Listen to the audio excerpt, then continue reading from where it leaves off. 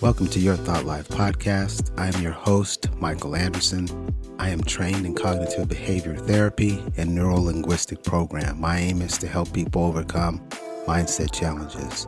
If you haven't already, I do ask that you subscribe and follow the podcast so you don't miss any of the episodes when they're released. And if you're on a platform that supports it, please consider leaving us a rating and a review so that we can reach more people, change more lives, more hearts. And for your act of kindness, most certainly we appreciate you and your support of the podcast. Thoughts that hold us back and how to break the cycle is our topic for today. I was thinking about this. I want to do a little bit of cognitive trickery today. We do so by first defining the solution, then coming back and sharing the actual thoughts that hold us back. I learned this specific memory aid many years ago, and it helped me tremendously as I was going through the master's program quite some time ago. Let's put it to work for you today. How about that? The idea of a thought or a series of thoughts having the power that we give them to put us in a mindset or to place us in a pattern or to put us in a state of being that doesn't allow us to do what it is we desire to do, what's been placed in our heart to do, or what's been shared with us that would be good for others to hear or experience from our vantage point, is a tremendous disservice to us. More often than not, we talk to people about this, and what we find is that there's a tremendous amount of discontentment when this scenario is playing out. In fact, many will say that I don't desire to be in this state, but I don't know what to do to get out, how to free myself, how to cut off this pattern that seems to play out in my life like theater day after day. I'm going to share with you 3 things that you can begin to do to start the process of breaking free. Again, these are the solutions. Then we will double back and talk about some of the thoughts themselves. These 3 are the solutions. Number 1 is visualization and mental rehearsal. Visualization is the act of you closing your eyes, visualizing in your mind's eye something that you want to achieve. The technique suggests that you see this experience with as much clarity and as vividly as you possibly can make it in your mind. And each time you do it, you add a couple of frames of clarity. You make it a little bit more visible. The key to visualization is feeling the feelings that go along with the experience. And that doesn't come right away. I want to say that again. It doesn't come right away. This is something that you have to practice, but over time, you will find that it becomes very easy to feel the feelings that go along with what it is that you're visualizing. Mental rehearsal is very much akin to this.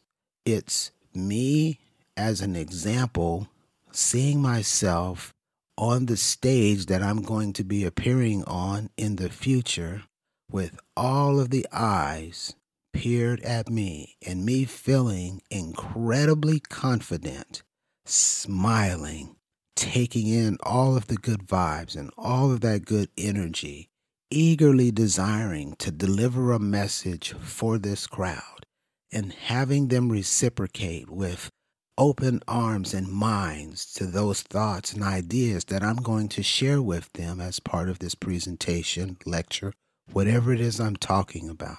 The cool part of visualization and mental rehearsal is when we're going through this, the brain does not distinguish between this mental rehearsal and visualization and the actual experience. For me, as an example, when I do both of these together and I step on that stage the next day, and after having seen myself there, after having felt myself master the talk, having all of the feelings that have come along with presenting a message to this type of crowd, again, doing well at that, when I get up there, after the first 30 seconds are over and the little butterflies in my stomach go away, I mean to tell you I am on point because I've already been there. I've already done that in the exact arena that I'm going to be in. And here is the beauty of this. It's a powerful technique for breaking any type of cycle, even negative cycles. We're actively imagining the positive outcome, and as we continue doing this, it provides an opportunity for us to reprogram our subconscious mind to expect success rather than failure. What about the cycle? Well, if you begin to do this and you do this consistently, you're going to boost your confidence. You're going to have motivation that goes literally through the roof. And you're going to have a sense of belief in you and your abilities. One of the biggest reasons why we can't break the cycle is because there's so much negative talk. This, in fact, destroys that, especially when you've gone through a cycle. Let me help you understand what a cycle is. You're going to be doing something that you fear. You deploy visualization, mental rehearsal. It's a week before you're going to do this act. You've done exactly as I've said. You followed these steps. Then you get to the act. You feel the fear and do it anyway. You press through. A minute into it, you're in your stride. And then when it's all said and done and you look back at what you just did, that is going to be momentum like you've never experienced before. Well, that's one thing you can do. The next thing you can do is begin to think differently altogether rather than focusing on negative, focusing on what you're not good at, shooting darts at yourself through critical thinking. You can exchange all of that for number 2, which is gratitude. And you do this through journaling. Gratitude journaling is so simple, yet it's so effective. It's one of the most effective tools that you can use to break the cycle of negative thinking or negative thoughts. It's simple. It just involves writing down the things for which you are grateful for. If you step back and you allow yourself to be thankful, it's very easy for you to begin thinking about those things that you are grateful for. Just look around you. Look at your health. Look at your well-being. Look at your job situation. Look at your family. Look at your children.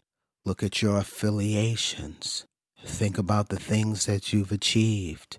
If you're a Christian, think about how blessed you may be. All of these things fit into the realm of gratitude journaling. Basically, in a nutshell, what you're doing is you're practicing the shifting of your focus from lack and underperformance to positive aspects that aid you and contribute to what it is that you want to achieve. There's one thing that is incredibly profound about this, and it is if you're positive because you've taken the time to write down all the things you're grateful for, you will go into the day with the same mindset. It will be much more difficult for you to step back into this cycle because you can begin to remind yourself when the old pattern tries to come back in to make your day go awry, all the things you wrote down that morning that you're thankful for. You want to break the cycle and improve your well-being, move from a negative disposition to a positive disposition. All you have to do is some gratitude journaling. It's a conscious appreciation that can rewire your brain to cultivate more optimism and a fresh positive outlook, which again destroys that negative thinking. But then we have a third one for you. That is challenging unproductive thoughts. Let me tell you something. We will never be able to stop these negative thoughts from coming in. But as a guard of your mind, or as the proctor of your well-being, you get the responsibility of saying yes to the things that get thought about in an extended fashion, or no. How do you get to a place if you're in a pattern that you don't want to be in, that's cyclical, to stop this? Great question. What you do is you become keenly aware of what you're doing, how you're feeling, what you're acting out, and what you're thinking about. Through raising awareness, you're now in a position to challenge those productive thoughts. We call this cognitive restructuring. It's a beautiful technique that you can use to change a paradigm that is not working for you to one that works for you, or one that takes you from a state that doesn't enable you to a state that does enable you. To break the cycle of these types of thoughts, we have to actually question the validity of these pessimistic thoughts and pessimistic thinking.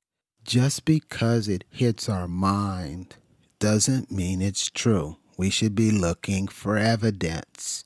And if the evidence is not present, and we see over time that hardly ever the evidence is present, which is mostly the case with negative thinking, then it should be even that much easier for us to say, here's a thought that just landed. It is grotesque. I'm going to reconstruct it, reframe it into something that's positive. As an example, when I was just starting out in my personal development journey, I would always say to myself, you never do this, that, or the other correctly. My mentor said, I want you to just take a moment, Michael, go through your memories. Think about a situation like this. In this case, it was some management 201 stuff that we were working on. He said, I want you to go into the very deep recesses of your mind. I want you to think about this over a period of 1 week. And I want you to annotate in your journal all of the times that you were successful at this. And then let's talk in a week. And after doing so, I had 3 pages of notes where I was positive. Going back to our journaling just for a second, now I have a log showing that this was absolute trash. It was shenanigans at the highest level, and it was not true. None of it was true. Yet, I would begin to act as if it were true. When we're doing or challenging these unproductive thoughts, we're saying to ourselves, show me the evidence. What proof do you have that this thought you just dropped in is real?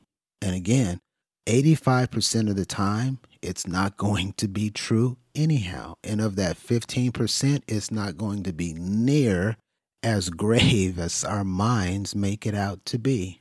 We're going to replace unproductive thoughts with more balanced and realistic ones. And this ultimately breaks the cycle of negativity and promotes a very healthy mindset, the type that we need to pursue the dreams, goals, and aspirations that we have. Now, I want to take a moment. Remember, we gave you the solutions first. Now we're going to come back and see, here are some of the thoughts that hold us back. Number 1 is believing that we're not enough. This deeply ingrained or damaged, thought pattern that sometimes we have. We hold this so near and dear to our hearts, when in fact, this feeling of inadequacy or unworthiness really isn't even truthful. It erodes our self-esteem, it creates a deterrence from us pursuing our passions and aspirations. Number 2 is fear of failure. The fear of failure absolutely paralyzed me early on. I just had to have it the way that I thought it should be, and if it didn't go that way, or if the building blocks weren't aligning with what I thought it should be or how I thought it should be, I was paralyzed. When we fear failure, it makes us cautious, overly cautious, so much so that we avoid taking any risk, entering into any challenges, or pursuing the things that are important to us. And this fear leads to procrastination, the reluctance to try anything, to get outside of the comfort zone, also prevents us from doing what it is we desire to do. What about those ants running through our heads from time to time, those automatic negative thoughts? We've already noted that pessimistic thoughts that pop up into our mind are a function of a mindset that needs to be adjusted. These thoughts can be self-critical, defeated. More often than not, they're just overly negative. This is maladaptive behavior, just trying to hang on to prevent you from feeling some type of way that you felt before when you didn't make the grade. Unfortunately, ants reinforce self-doubt. They intensify the feelings of fear that we just talked about and hinder us from taking any steps to move forward. Then the last one, self-doubt, is a pervasive thought pattern. I do mean pervasive too. That can make us feel really down on ourselves and question our ability, our value, our worth, our ability to even achieve what it is we want to achieve. And it stems from the past experiences. Sometimes it's through comparative work.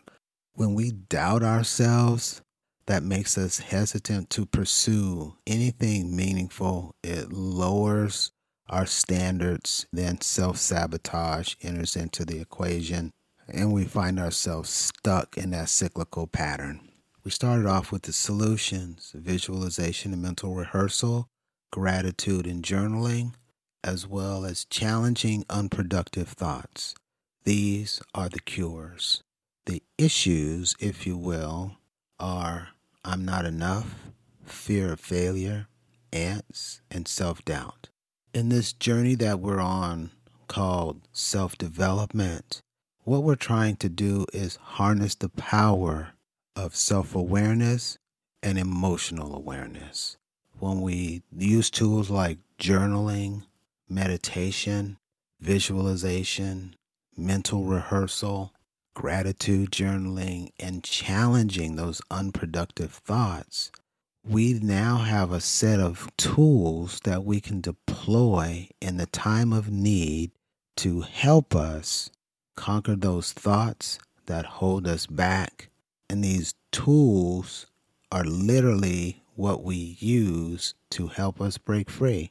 More than anything, my life goal is to help as many people as I can break free, to have the life, to have the well-being that they desire, to be able to set goals and hit them. If you feel like you're not enough, or you feel like the fear of failure is gripping you, or automatic negative thoughts are just so pervasive that it makes you sick, if you're not feeling self-confidence and you have self-doubt, I just want you to try these techniques. Try these techniques. If for some reason they don't work for you, reach out to me. We'll do a little bit of analysis on how you deployed them. We can't cover every single situation, unfortunately. We try to keep these talks to about 20 minutes for your drive to work, on the way home from work, etc. But if you have a problem breaking through any of these, reach out to me. We'll put something together specifically for you to help you break free. Thanks for tuning in, and that concludes this episode. I appreciate your time and attention. I want to remind you that you are enough, you can do it, and you are uniquely equipped to realize your goals. And until next time, take care and be safe.